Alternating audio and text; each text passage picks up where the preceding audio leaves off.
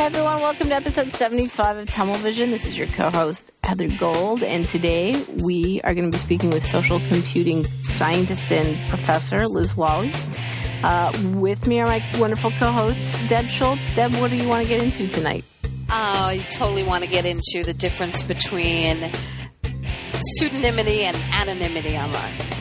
Oh, damn, big words. It is a smart show, but sometimes we explain it for people like me who can't follow the words. Kevin, what do you want to talk about tonight? There was lots of different stuff talking about how ideas spread online and influence this week, so I want to talk about some of that. Yes, which, by the way, everyone keep an eye out. We're trying to come to South by Southwest to persuade everyone that influence is bullshit, just to tip our hand. And Liz Lawley, what is your passion? What would you like to talk about with us? So my passion is about layering games and fun on top of day-to-day activities so that to make them more social and more engaging. The life less disconnected. We can only all hope that it's a better time for all of us. So join us, won't you? Listen in.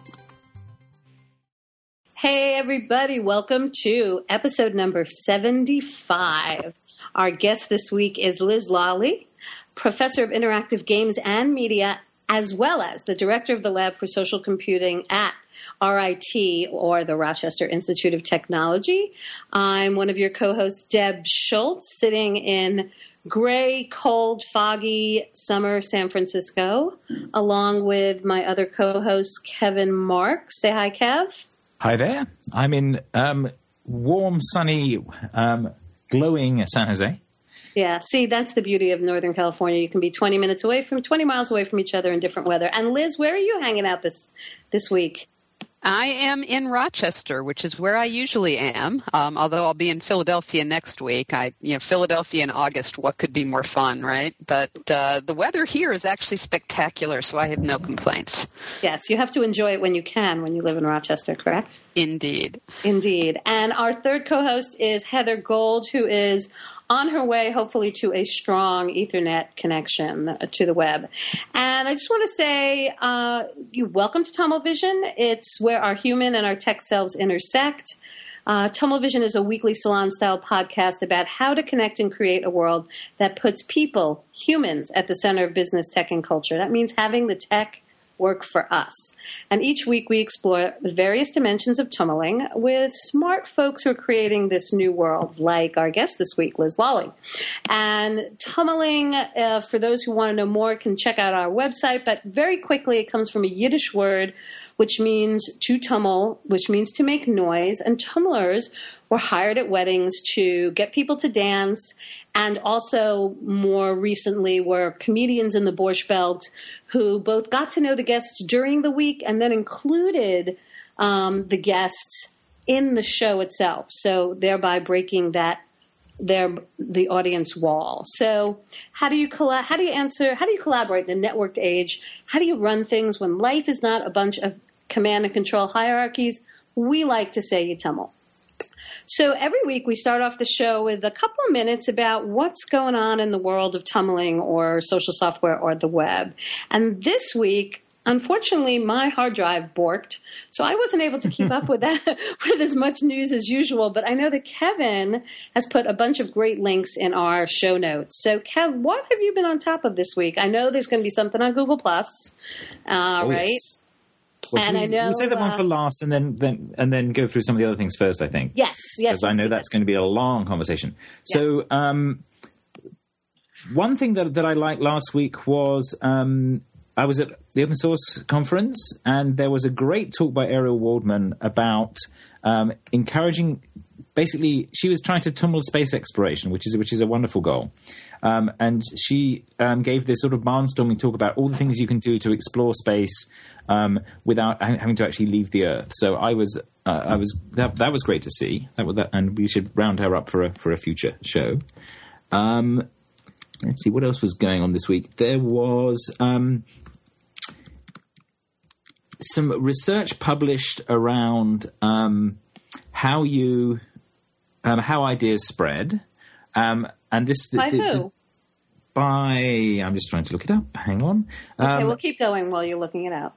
But it's what they showed was that the social flow. Was this the social flow? No, this is something else. This is if you get 10% of people to believe in something and not be swayed by other people arguing with them, then they can that's enough to tip it such that it becomes conventional wisdom. 10%. Wait, 10%? Only 10% of people? Yes, if you've got committed opinion holders above 10%, yes. And they are not persuaded against that thing, they're convinced and will stick to their guns, then you get to see a cascade and it heads above 50%. That was the research finding they found that, and it's this is now what I'm trying to remember is this a model? I think this is a computer model more than direct measurement. So I think they were trying to look for direct measurement to support this. So it's similar to the Watts stuff before. But certainly right. that wasn't an interesting one to look at. It'd be good to see empirically if that's true.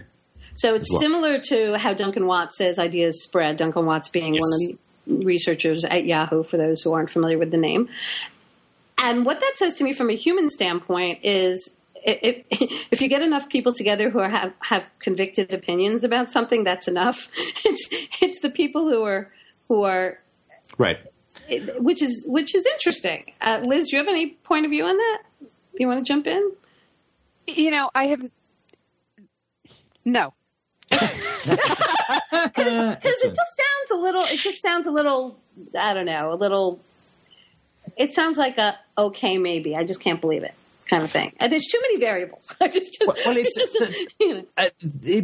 question is how sensitive it is to the assumptions you make in the model. That was part of it. I think, and the thing it reminded me of was Duncan Watts' modeling that said what doesn't you have less importance about the influencers, but more about there being a large pool of people who can be influenced, who are listening, and that was his take on the whole tipping point thing, was that it's not so much about finding people who are influential, it's finding people who are open to ideas, and then they will pass stuff between themselves, whatever their network looks like.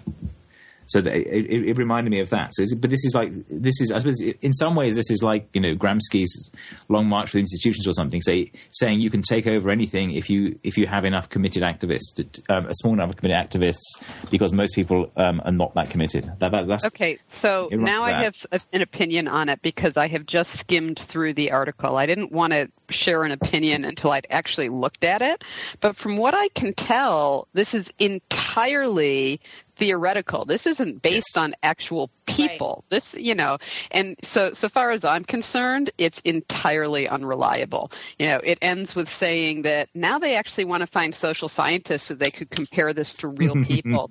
And we have seen very little evidence that computer scientists are able to effectively model the complexities of human interaction in any kind of meaningful way. So this to me looks like a lot of PR around nothing. Around a small really computer meaningful. Model. Yeah, and right there kind of sums up our passion around tumbling. Okay, so I've got two more then to connect to that. So the next one is Gilad and Co. I think Gilad's actually in the chat room.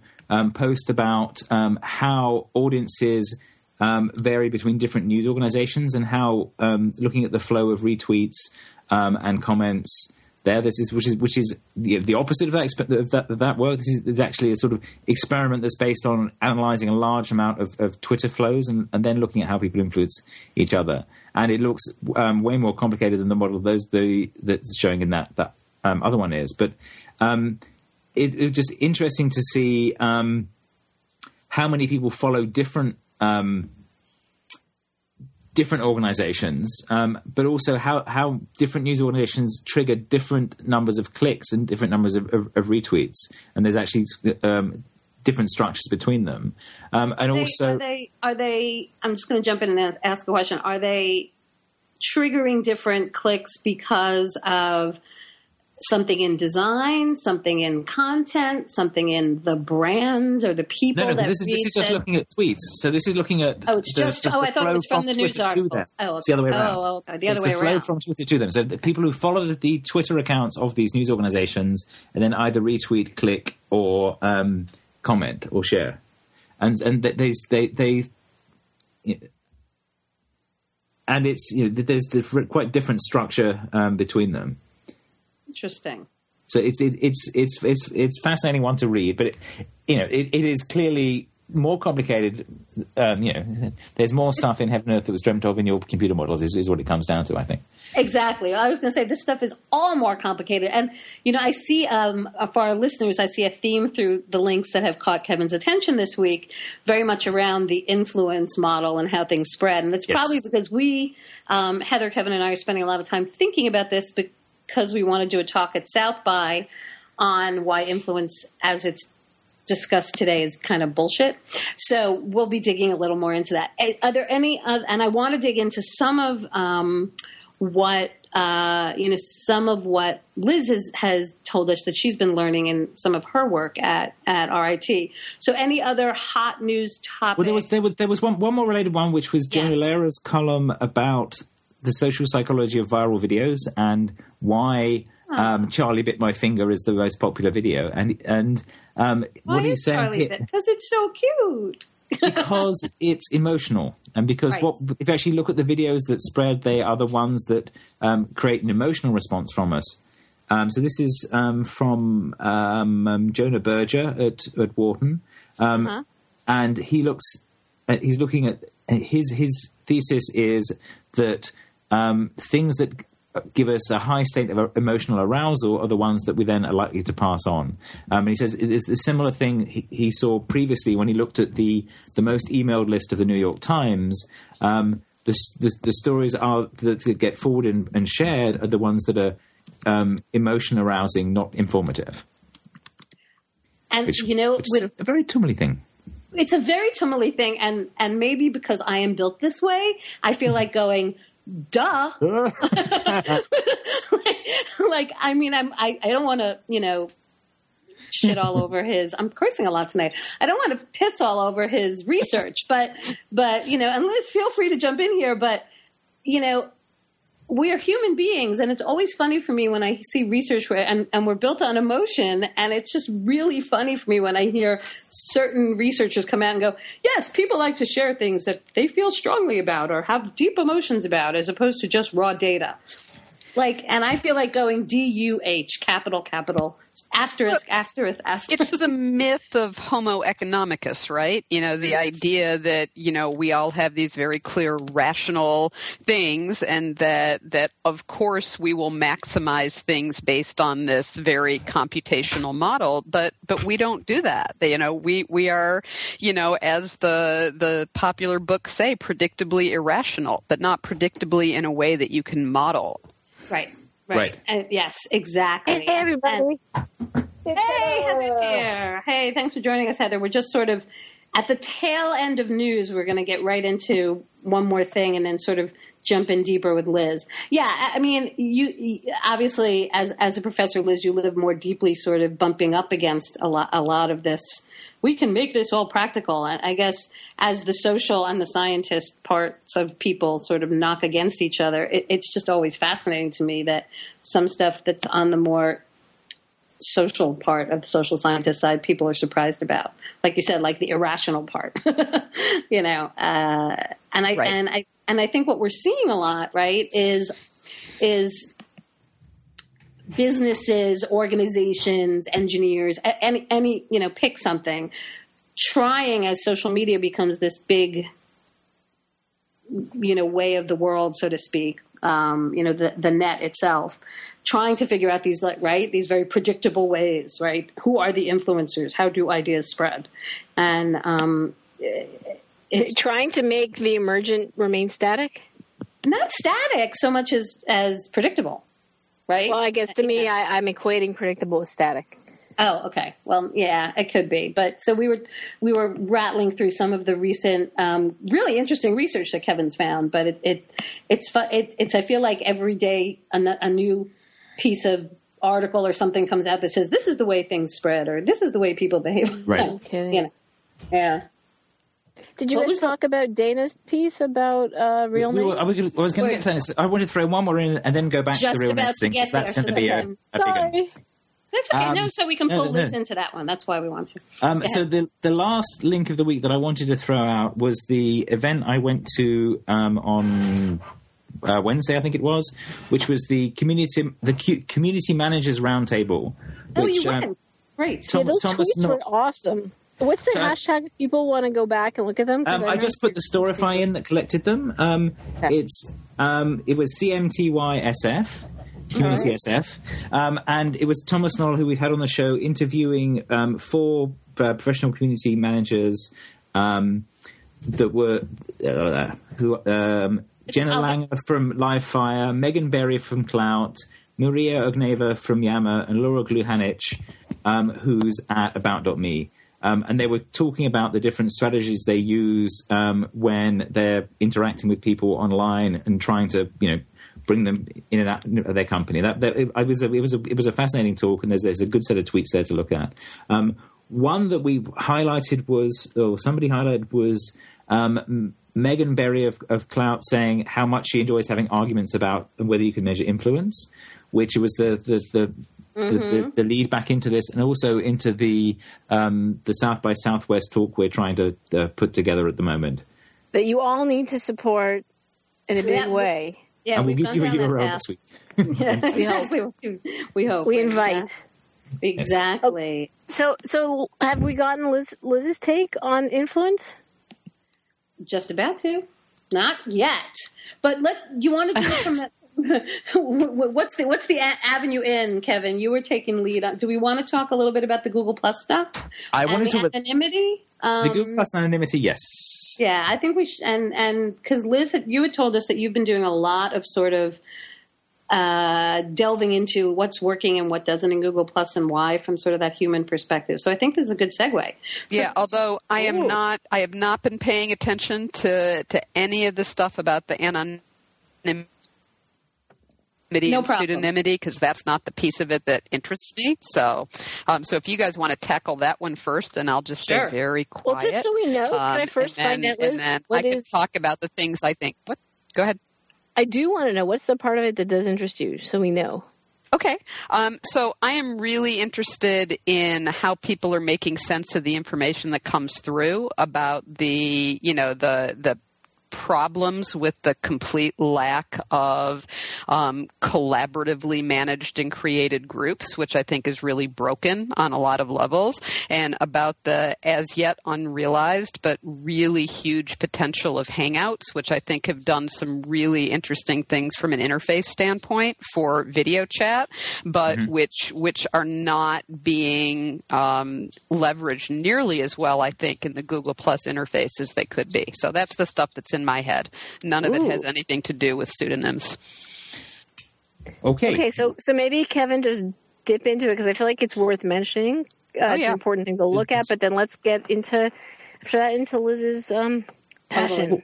Well, so the news roundup is that this thing kicked off last week or the week before, where they started throwing people off for not having real enough names, and our own Xenophrenia has been talking about that a lot and lobbing that. But this week they managed to throw off Kalia, Identity Woman. Really? Yes, of all people. And the person who this is her life's work, they did that too. Exactly, yes.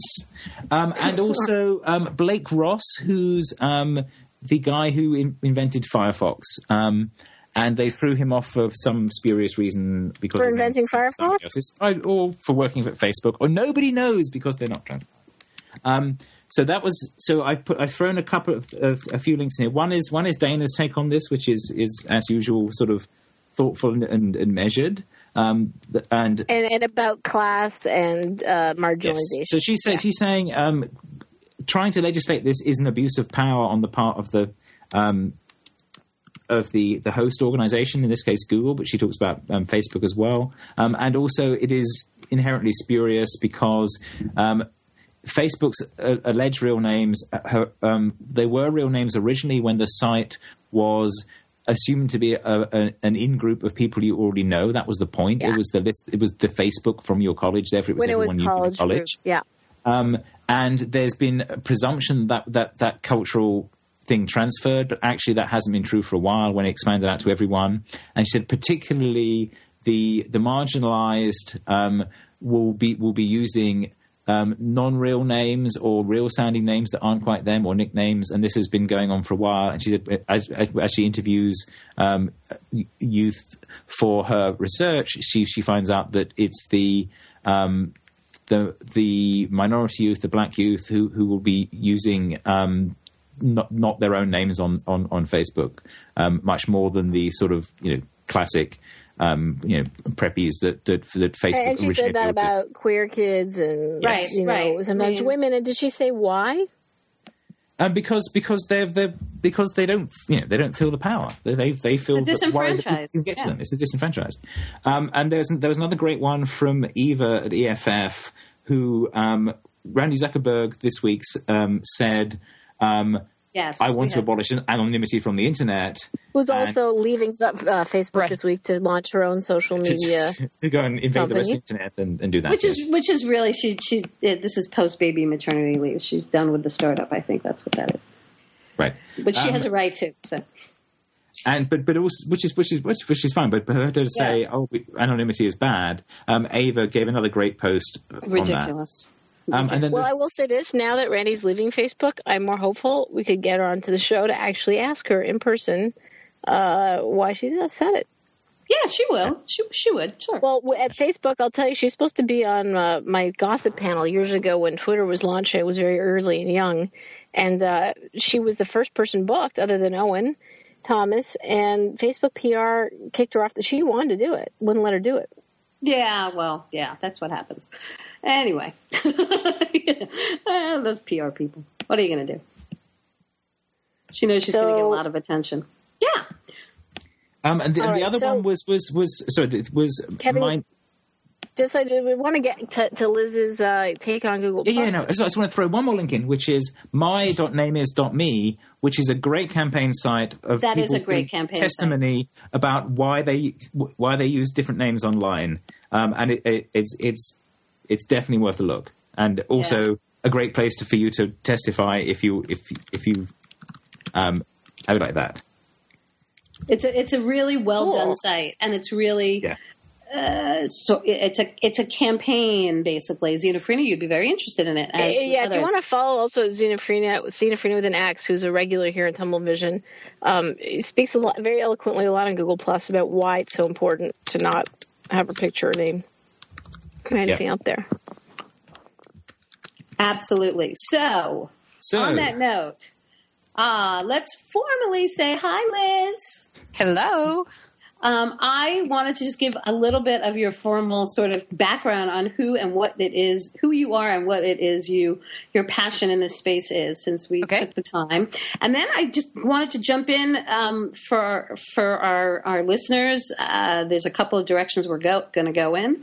But as you know, Liz is has been a very long-standing professor, focuser on, social computing technologies, collaboration online, and also specifically social media and games. Not only does she teach and do research on social computing from a real humanistic, for want of a better word, people point of view, she's also been a visiting researcher at Microsoft Research and organizes an awesome annual symposium they do on social computing, and has produced, I did not know this about you, a citywide alternate ARG called Picture the Impossible for Rochester, which you might want to tell us about. And now you're developing a whole new large-scale gaming layer for RIT's students in the interactive games and media program. And I know we can go more along sort of the gamification lines, and we definitely want to jump into that, but I'd really love to hear, like Heather was talking about earlier, what are some of your real ahas and passion points about all these social tools and Google Plus and sort of, the left-right brains and what the engineers are focusing on versus all your years of expertise on how people actually use social tools? and jump right in. Yeah, let's start with where you were about the Google Plus and the sorting information for people, because it sounded like you had a real clear. Yeah, well, Google Plus for me has been interesting because it's 2004 all over again in my brain, right? It's been a really long time since I was excited about a new social environment. There's been a lot of incremental change, but there hasn't been anything since Twitter where I've gone, now that's interesting, that there was this moment for me with Twitter when it first came out where I said, this is a fundamental game changer, and it was hard for me to articulate for a while why it was, but my gut told me that it mattered. And I had the same kind of reaction when I first looked at Google Plus. But the problem is the more time I've spent with it, the less enthusiastic I've gotten about it. And part of it is a frustration because I see this potential and I see these UI mistakes that they've made that are just incredibly annoying. So for me, one huge problem with this is the inability to have basic Boolean functionality in my stream, by which I mean I want to be able to say, look at my friends and my family, but nobody else. Or I want to be able to look at everybody except for the people who have too many followers. Right? Because, I mean, Gina Trapani is somebody that I absolutely adore. She's someone I consider a friend, and I would like to put her in my circle of friends and follow her stuff. But if I do that, I'll never see anybody else's stuff because so many people comment on her posts. They all bump up I put to the top. There's a plugin that I installed. I wish I can remember the name of it exactly because of this. And it basically only shows you the first line of everybody's post with a little red number at the end of how many responses, so that you can kind of pick and choose and then only look at one comment first and not have to a plugin. Right. It should be something that's basic functionality in here, and it's the kind of thing that make people look at it. I don't know if any of you saw when Miriam Scoble sort of dropped in for a few days and then said, "Forget this, I'm going back to Facebook." And I thought, there are going to be a lot of people who do that because the mixing of the Facebook idea of, grouping people together and following your friends, and the Twitter model of the non-reciprocal following rather than friending creates some real disjoints, I think, for people in terms of how they interact with this. And I've seen so many people in the geek circle say, well, all you have to do is, and then, give this long list of, well, if you just do this and then you do that. And, the reality is people take the defaults. They just do. And if it doesn't work with the defaults, then it doesn't work, So, but that aside, the one single thing in Google Plus to me that I think makes it fundamentally a game changer, if they could do it right, is Hangouts.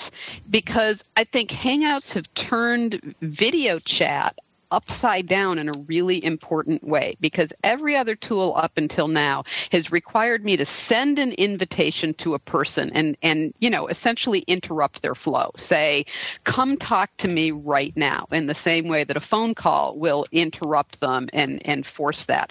And Hangouts instead are opening your door, right? It's sitting on your front porch. It's, for me as a faculty member, it's exactly like having office hours.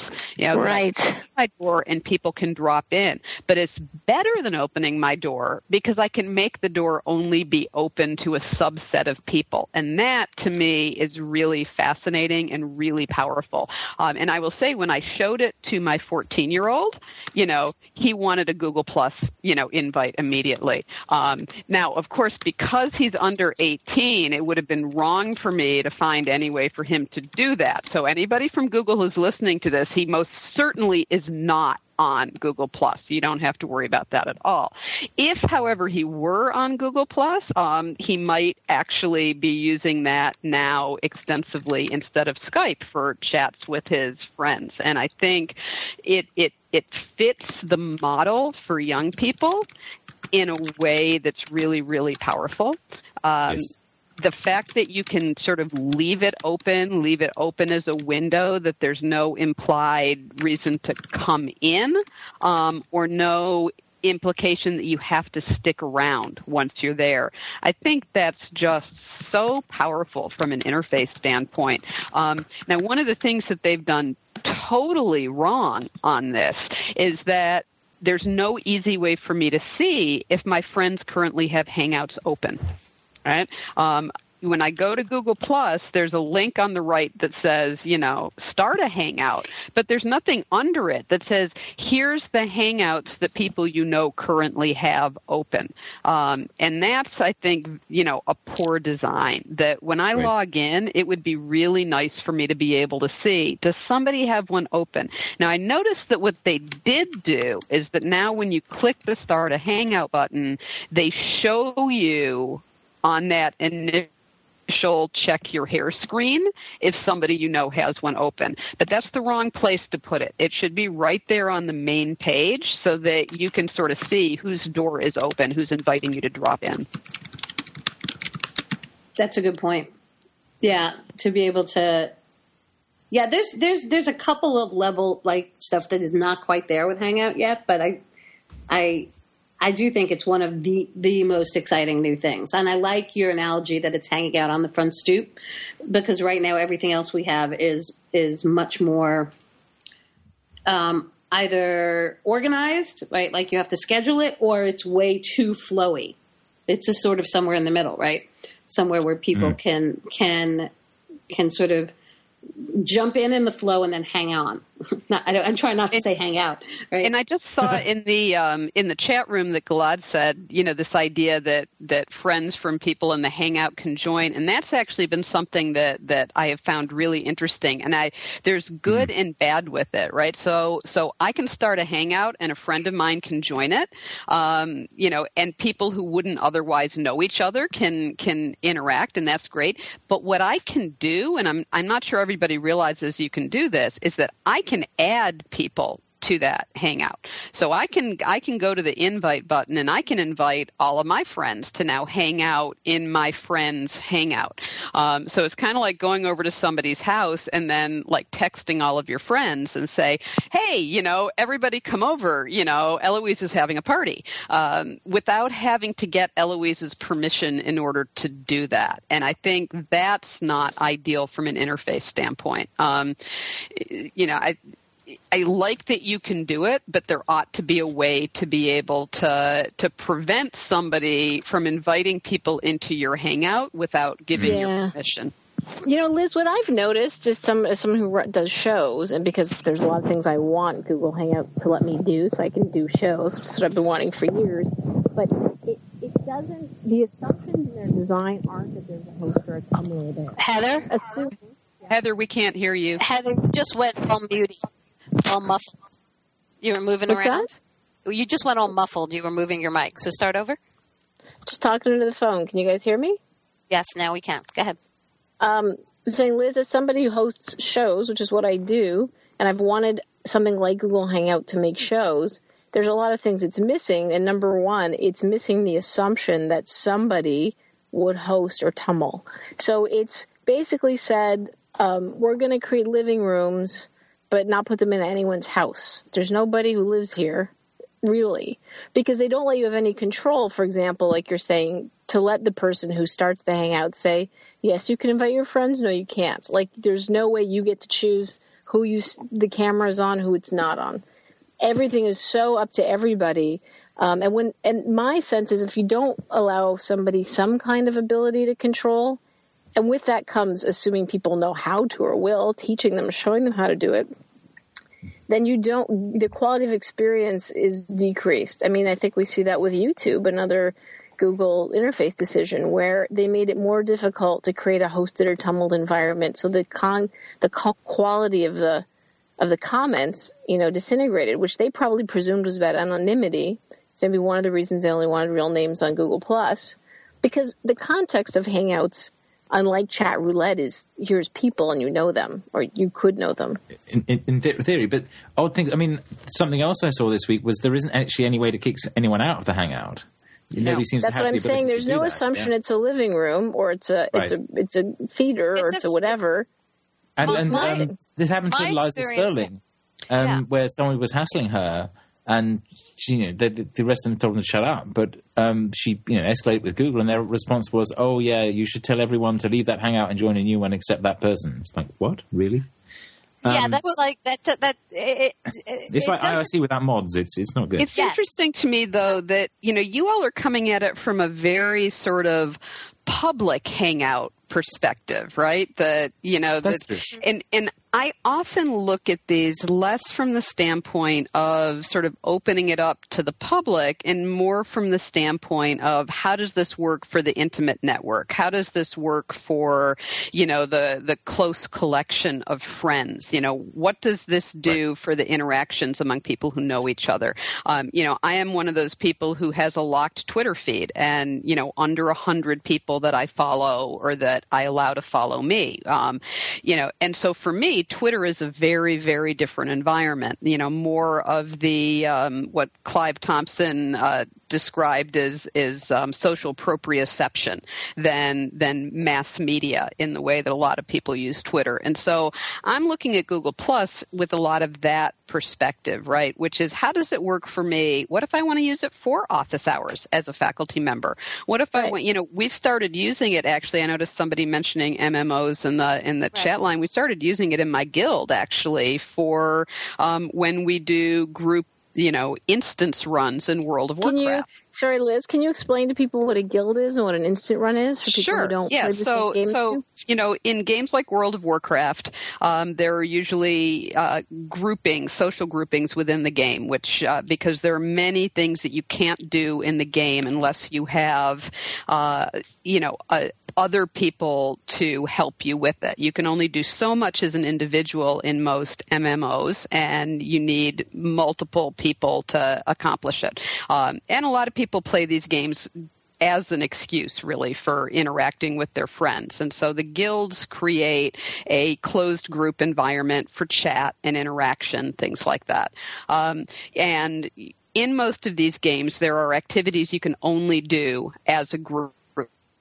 In World of Warcraft, they're called dungeons, and you need a certain number of people in order to be able to complete them. Most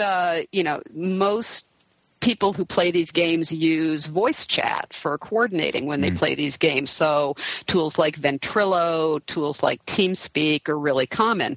We've started experimenting over the past couple of weeks with using Hangouts instead, which gives us the small visual in the corner as well, instead of just the audio. And it has a really interesting and meaningful impact on the dynamic of the interaction, one that I'm still trying to parse mentally, but it's much more intimate. It's much more of a sense of having the people sitting around a table. Yeah.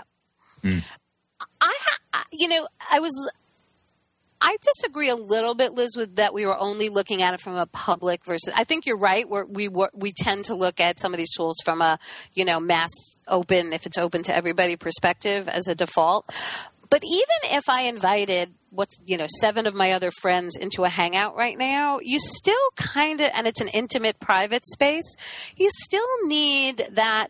To Heather's point, that orchestrator, unless you all know each other very well and have always been in a guild together and kind of always communicated online, I can imagine bringing in a bunch of close friends where we usually meet offline, and once we're all in this flat screen, 2-dimensional world, making it work and how roles will take over, and maybe by default, someone will take on the lead of starting to ask questions or manage the resource. But I think without some sort of features that help that happen, don't you think it becomes a little bit of a Tower of Babel kind of thing going on?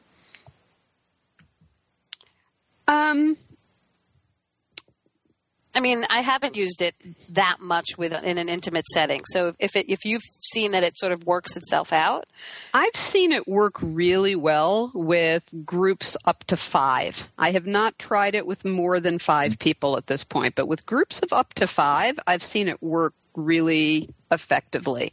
That in the same way that Pure Voice has worked for groups of that size for a long time.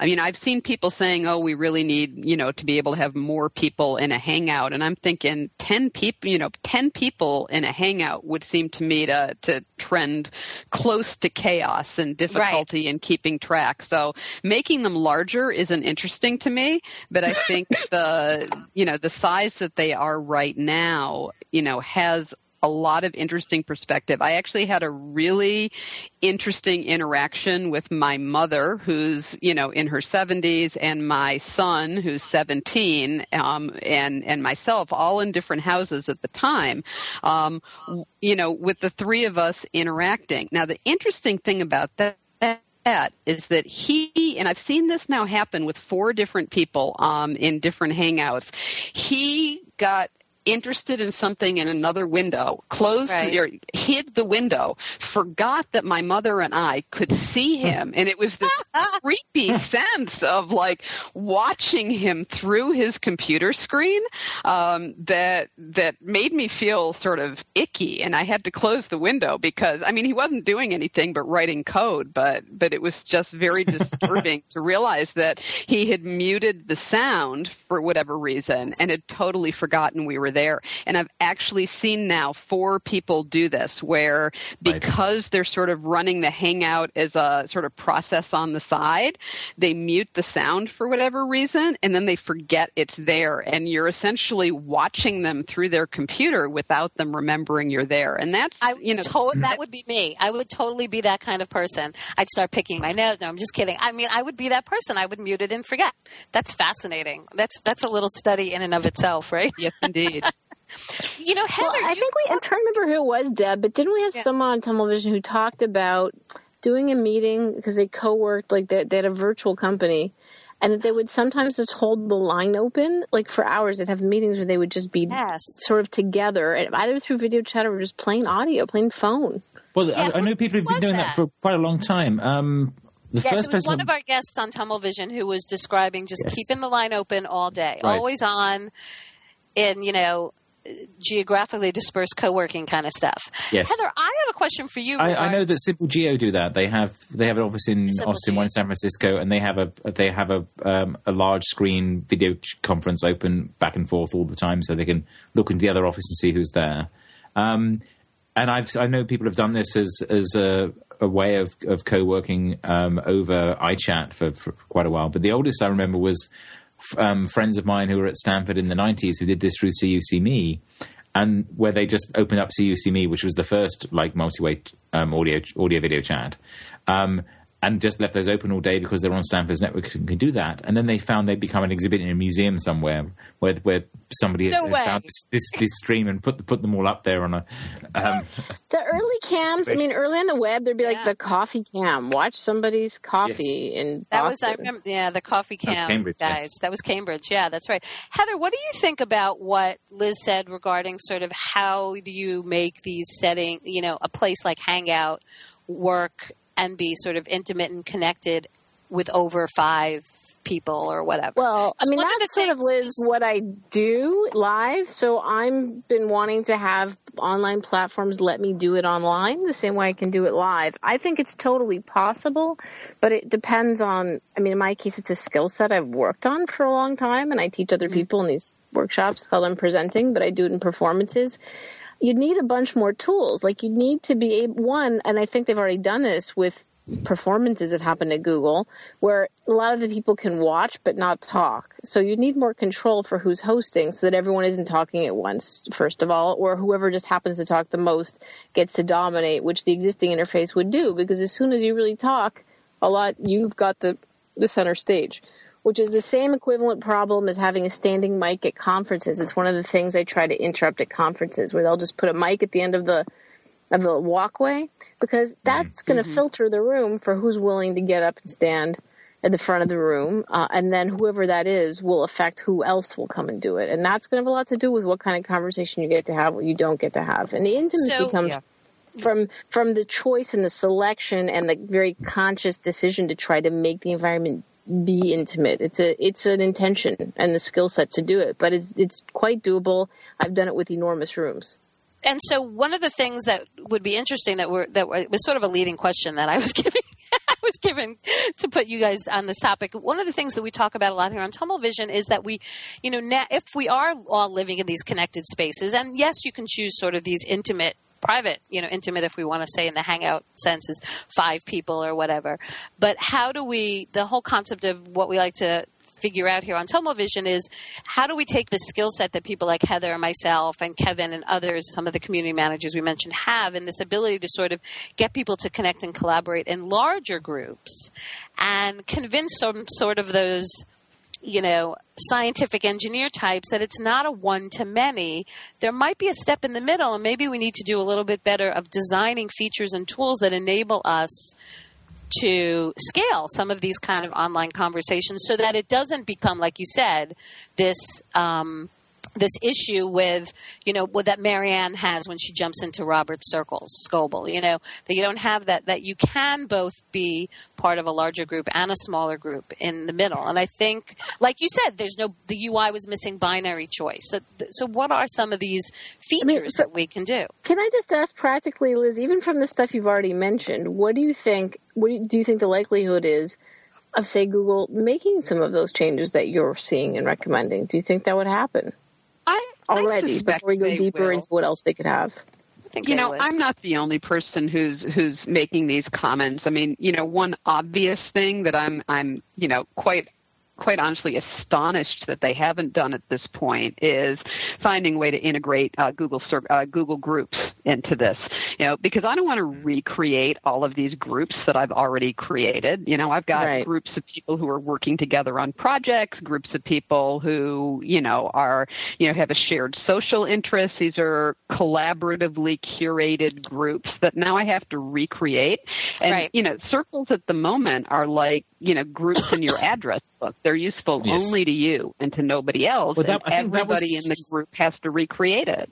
Right. Yes. That's the problem with the way. That was the design center. I mean, and the thing you were saying about it being useful for sharing amongst subgroups of people was very much what they were trying to build here. And the publicness was not the core of what they were thinking about. And certainly the feedback I've seen from several of the Googlers was, we didn't realize that public case would be as important because when we tested it internally, that wasn't the case. And it's like, yeah, that's why testing it internally doesn't work. But they're testing it externally now and they're seeing that. Right.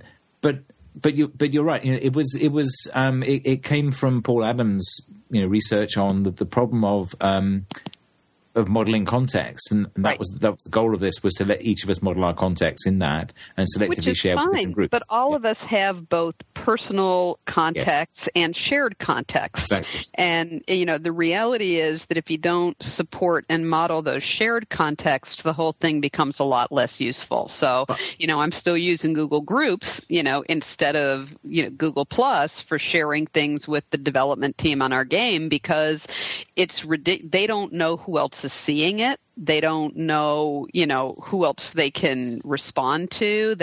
And this is actually a big issue. If I share something with a group privately and they don't know who else it has been shared with, they don't know when they reply to it, who else is going to see the reply. And that's fundamentally broken. Yeah. Yeah. And I suspect part of that is they have like 2 people on Google Groups and 100 on Plus. But yeah, you're right. They should. That's been a sort of corner project for Google for far too long, considering how much people use it. So I think that I would love to hear if we've sort of jumped in on the Google Plus stuff enough for now. I would love to hear about your current passion project, Liz. We'd all love to. This new game you're designing and how and what you've learned really gets people to sort of participate other than the popular gamification note of today, which is badges. So yeah, and I don't even like the word gamification. I mean, nobody want to does. Break out in hives. It's got this, That's why I said just add badges, kind of, magical powder sense to it that makes, I think, anybody who's ever actually designed a game cringe because, game design is hard, it turns out. Yeah.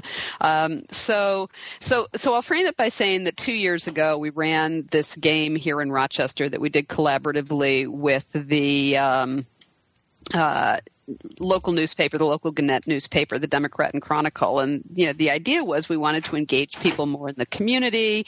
We wanted to get them to know more about the history of Rochester. And so we designed this game that was sort of an alternate reality game, although unlike most ARGs, it wasn't really about, this deep backstory and rabbit holes and things like that. There were... Okay, sorry to interject here, but Liz, for people who don't know what an alternate reality game is, this is a game where you're not on a computer, am I right? Well, the computer may serve as a starting point, a place that you get some of your information or exchange ideas, but the game itself ideally, takes place in the world around you. It's overlaid on top of your day-to-day activities. And so what we were trying to do is really say, how can we build a game that gets people to interact with each other, that gets people out into the community to discover parts of the city that they've never seen before, but that also gives them things that they could do online. So we had casual games that people could play, but all of them had bits of history about the city, little kinds of activities that, they could really sort of learn something along the way that was a fun and interesting sort of thing.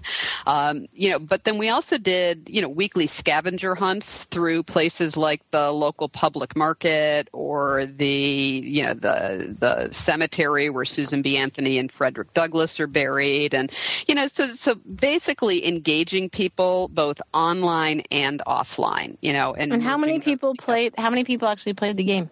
We had 2,000 registered users in the game. Does registered mean that you just signed up on a page, or does it mean you actually went out and did some stuff? But this sort of goes back to that whole pseudonymity, anonymity thing. You had to either provide us with a phone number that we could use for verification, or you had to link it to your Facebook account.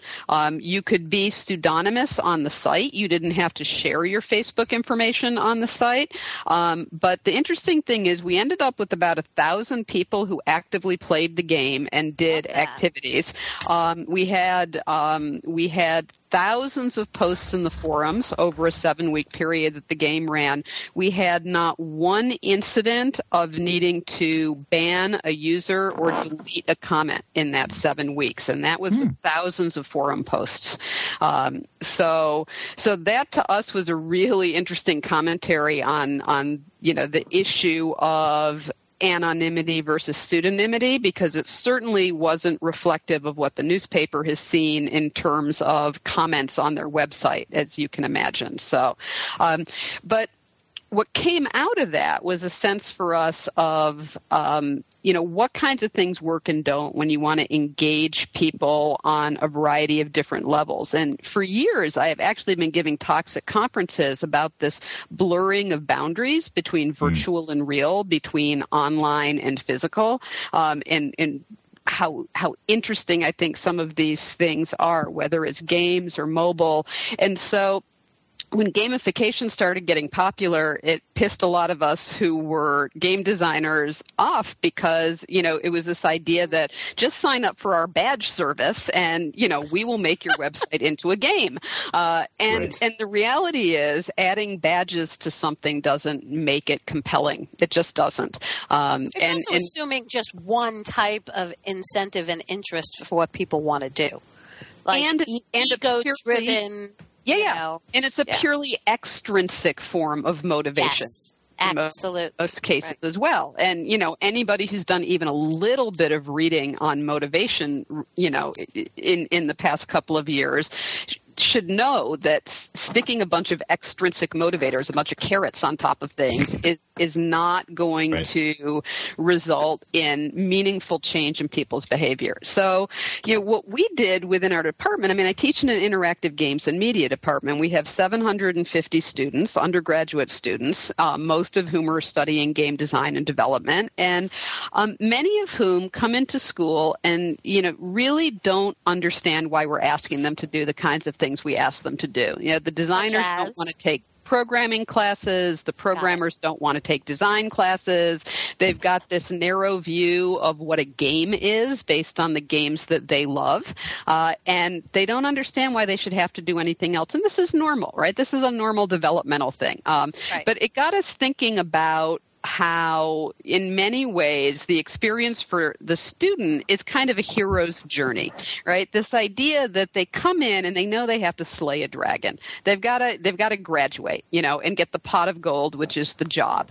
And they have only the vaguest sense of how they're going to get to the dragon. They know it's going to be hard. They don't know what's going to be hard about it. And they feel like all of those barriers along the way to get to the dragon are kind of arbitrary obstacles, right? Just things that people are throwing in their way to make their life harder. What they don't know, but what we know, is what anybody who's read a book like The Lord of the Rings knows. It's that the journey itself is what's important. And it's not that piece of paper at the end. And so we started thinking, what do games do right that school does wrong? Now, and there's actually a lot of things. So one of the things, and when I say games, I should really say, what do good games do well? One is they give you a really clear sense of progression towards a goal. You know where you are on the map, right? You know how much further you have to go to reach your goal and what's going to be involved. School is terrible about this, right? You don't really ever have a sense of, where am I in this process? How, am I an apprentice level or am I a master level in all of this? But the other thing it does is it makes the linkages between the things you're being asked to do a little clearer. I need to do these 3 quests in order to, get to this particular place. Liz, if I could just for a sec ask you, you talked a minute ago about how you end up doing a lot of talking about connections between the online world and the real world and what engages people, which I'd imagine is a broadly interesting question to people, whether they're already someone who knows what an ARG is or not. So here's a question. Is it possible to extrapolate from people who might have played the Rochester ARG stuff about what makes people engaged, or are you usually, when you deal with gaming like this, dealing with a self-selected population of nerds who are a certain kind of person anyway, so you're really only hitting a certain slice of the general population in the first place? Absolutely not. First of all, if you look at any of the research right now on people who play games, all of our, these assumptions that people have that it's pasty-faced young men in their mother's basement, are totally wrong. The fastest growing area of people playing games is middle-aged women, in fact. But are those middle-aged women playing ARGs? Are they playing ARGs? Well, see, the problem is you don't need to... The problem is with labeling them, right? ARGs have been labeled as this sort of really hardcore, you need to completely immerse yourself in it. It's all about this deep narrative. And, one of the things that we tried really hard to do when we did Picture the Impossible is to make it really accessible. To say, you can play this just a little bit, You don't have to go deep into the storyline. You could just go in, and in fact, you could do the crossword puzzle in the weekly newspaper and enter in the final answer piece online and do something to help your faction in the game. And we tied the faction. Were you guys able to find out who did play, like who the people were? Oh yeah, and I don't have the numbers right in front of me, but there were a bunch of interesting things that we found out when we did surveys at the end. So it was more than 50% women who played. We had hundreds of what looked to us like a single player, but what actually ended up being families that were playing together. And I should have should have pulled together. I've got some really fabulous videos that some of our players did, talking about how their family did things together, how they split up responsibility, where one person would do the hard online puzzles and another would do the real world challenges. But really, the people who ended up playing our game were nothing like the stereotype of what a person playing an ARG would be. We had a lot of senior citizens who played as well, which was because they loved the fact that there was a piece of it in the newspaper. So we pulled people in on levels that were very different from thinking of it as computer gaming. And we're trying to do the same thing, really, with Just Press Play, which is the project we're doing with our students. The idea is that we want them to be more engaged in their environment. And that means the campus environment, the community environment, the online tools that we want them to be using, that everything we're going to do is not going to be about how can you earn badges, and none of it is really going to be what did you do in your class. All of it is going to be about trying to get them to engage in the kinds of activities and behaviors that we know and that that our alumni know will end up making them happier, and end up making them more successful as students. Yeah, I mean, I love the fact that it's about really understanding the journey and what's happening to you emotionally at each step, rather than just the win at the end, right? I mean, in listening to you talk, the only equivalent of quote-unquote ARGs that I've ever played, and I was addicted to these. I used to go constantly when I lived in New York to scavenger hunts. Right?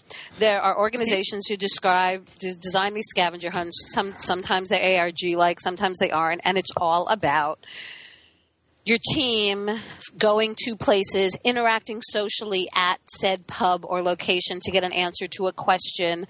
So it's actually the interactions you're having along the journey that are the really gratifying thing, much more so than when you get to the place and you get the quote-unquote answer or the token or whatever you needed to get.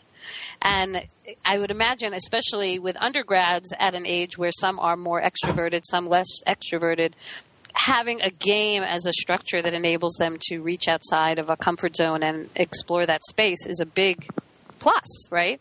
Right. Well. And a lot of the things we're going to build into the game are things that will gently encourage them to build connections with other people. That there would, just as in a game like World of Warcraft, there are going to be things you can only achieve in the game if you are involved with other people. One of the achievements we're talking about putting in is one called No One Gets Left Behind. And the idea behind that is that typically we know about 15 to 20% of our freshmen will fail one or more of their programming classes during the first year. We're going to do a game-wide achievement that if we can get 90% of our freshmen to pass their programming sequence, everybody in the game gets the achievement. Which now creates a really interesting incentive. What's the achievement that they're going to get? What do they get? So in general, the achievements will create both badges that they can show off, and sort of create as part of their collection. It'll also give them points within the game, which will unlock access to other kinds of interesting puzzles. Do you get alcohol or sex for any of that? No. Now you're back to the whole extrinsic reward thing. Honestly, if I'm in college, that's what I'm saying about the self-described nerd thing. Because RIT is a tech school and programming classes. As someone who played a varsity sport at a college, I played a game 2.5 hours every day called hockey. I would go on an occasional scavenger hunt, but I'm just thinking there's a lot of people who.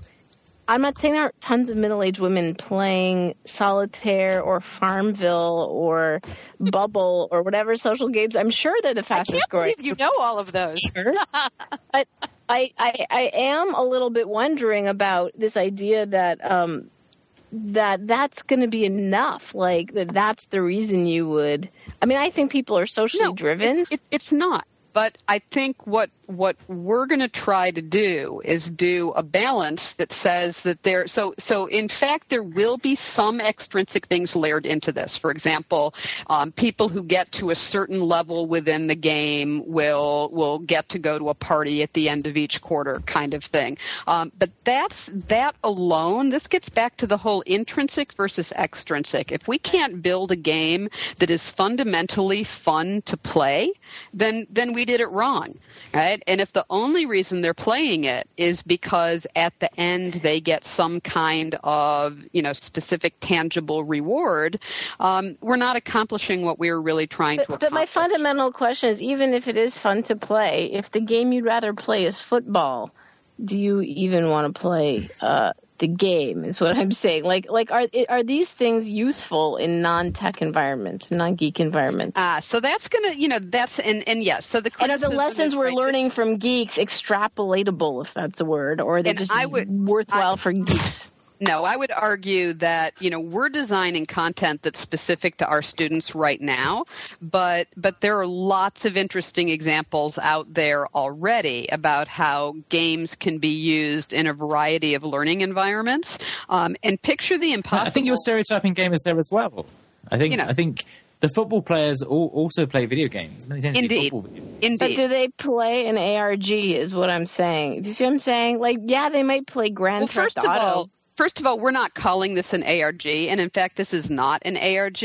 And it's why when I described it, I didn't describe it. Picture the Impossible was an attempt at an ARG.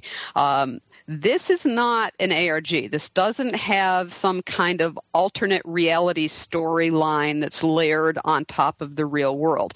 This is, what Jane McGonigal talks about as a gaming layer, right? This is a layer of sort of fun placed on top of day-to-day life.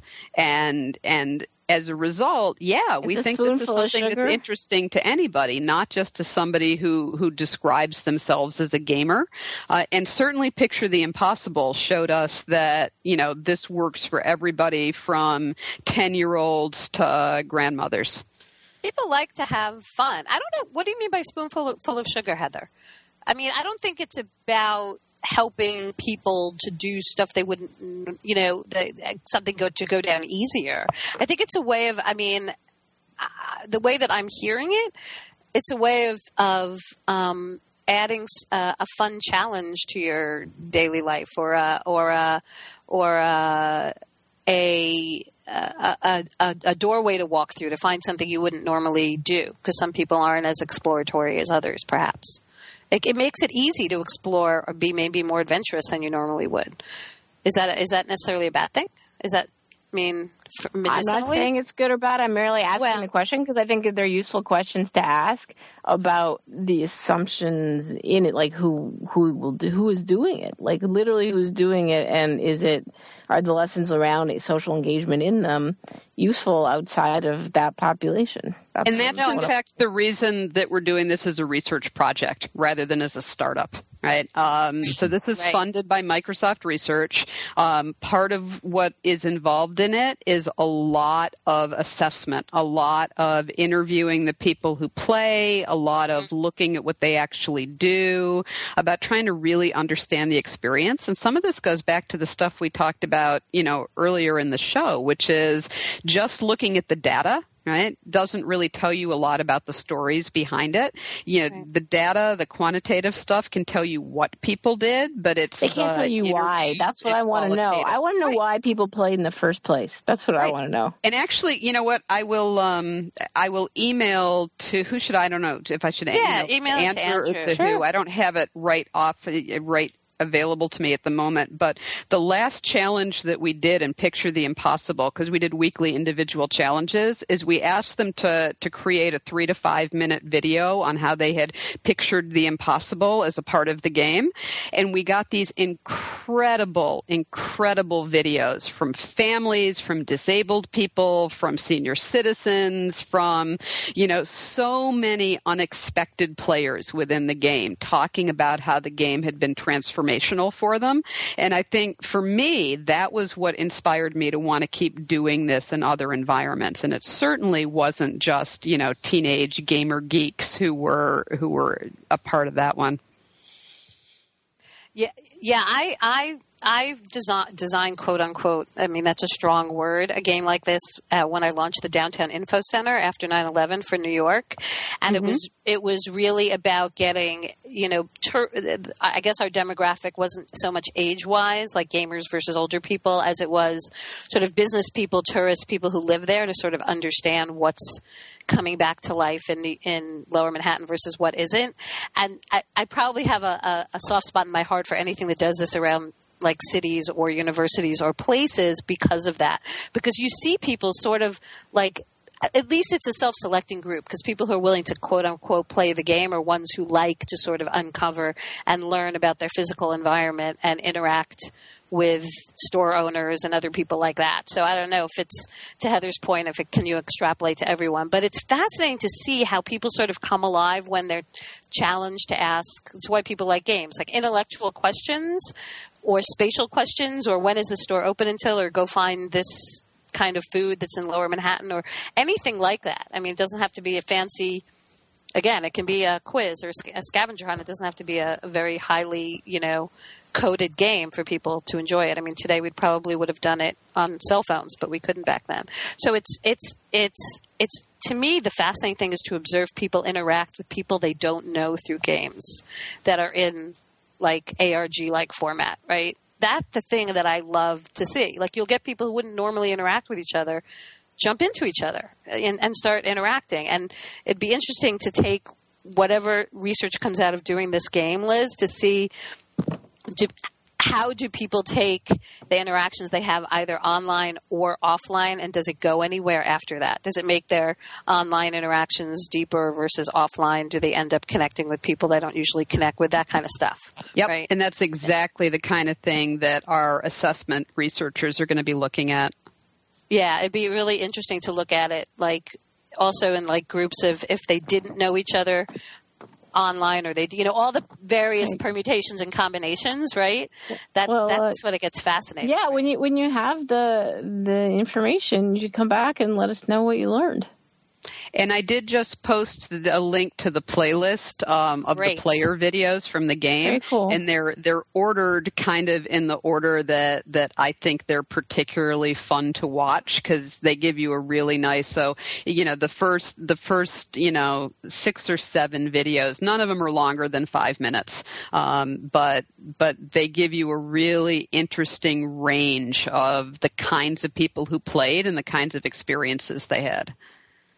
So I feel like we're probably near wrap-up time. Am I right, Debs? Yes, we Feels are. like a good moment since we're talking about getting to hear what happened. We're going to have links up on the site, all of Kevin's links that he mentioned earlier, plus and news, including Liz's stuff to the videos to show you what people liked out of the Picture the Impossible game in Rochester, and some more stuff about Liz. And is there anything else you want to let people know this week, Deb?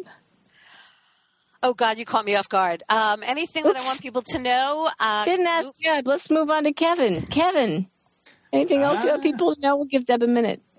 The thing to say would be to look out for our South by Southwest proposal when that goes up, and keep an eye because the deadline's tomorrow, and I'm not sure when they actually go live on the site, but keep an eye out for that and discuss it and share it and vote it up, because that will mean we actually get to go to South by and talk about this in public.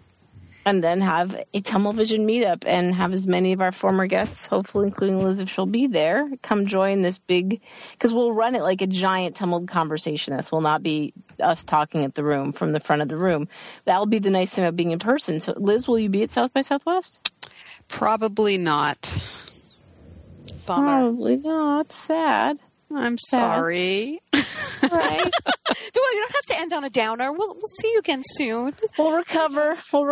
Is there any other? So the current project, what's the URL of what you want people to check out from you? It is at play.rit.edu.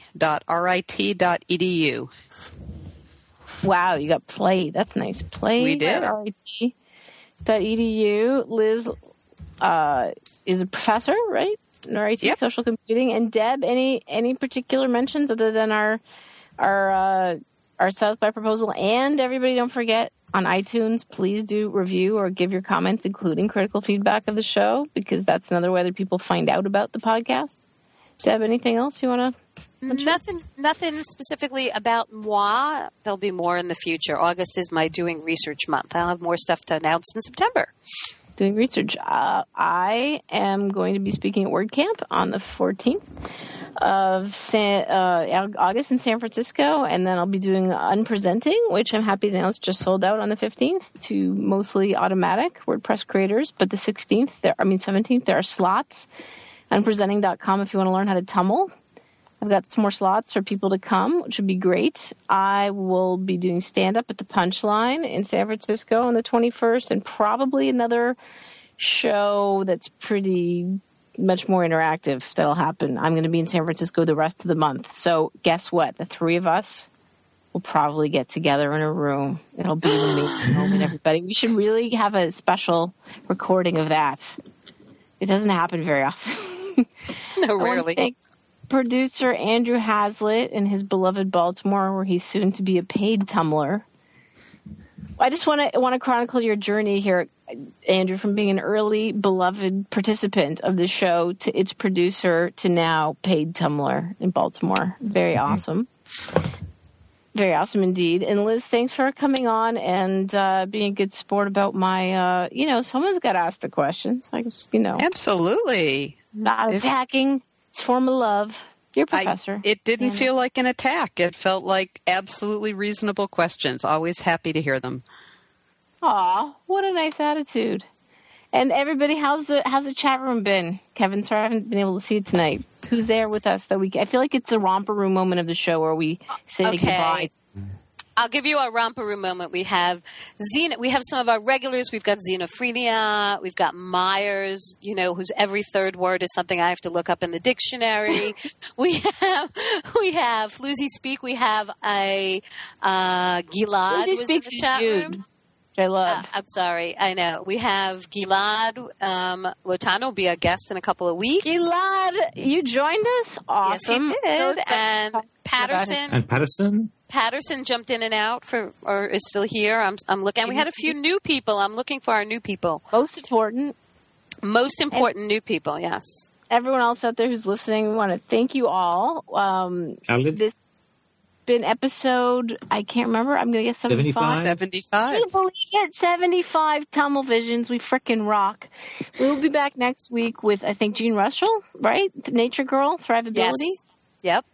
Is her project, her main project. She also does a lot of facilitation, and I will share on our blog in the next week if you want to hook into it. Something I posted on Google+. If you want to, I'm making a Tumble Vision circle, so please heads up me on G+, and I'll add you into that circle, which I'll share when I'm able to, when Google+ listens to Liz or whoever and makes that stuff easier. So basically, I had an interesting meeting or conversation with Jean, who'll be here next week, and Kate Edinger, who they do forms facilitation. When Kate does it, patients are dying in hospitals. She's an ethicist, and I do it as a comic. But there's a nice post about emotional user interface ideas, most of them from Jean, that my guess is we'll dig into a little bit more next week. Like, how do you let people know you're there with them without a +1 or like? Like, why are those our only options? Are there other ways to give? Like, she has all kinds of little tricks and things she does when she facilitates a meeting to help people engage and listen to each other.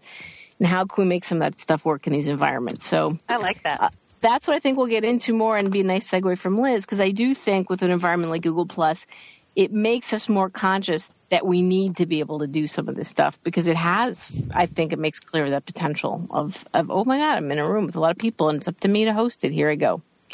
It's like we have a new thing called like blogging without bloggers. That's what it feels like to me. So I want to just close up this week. We'll have an after show. Some of them will hang out on Google Hangout, hopefully. I can't this week. And we'll see you back here again next week. Good night, good people.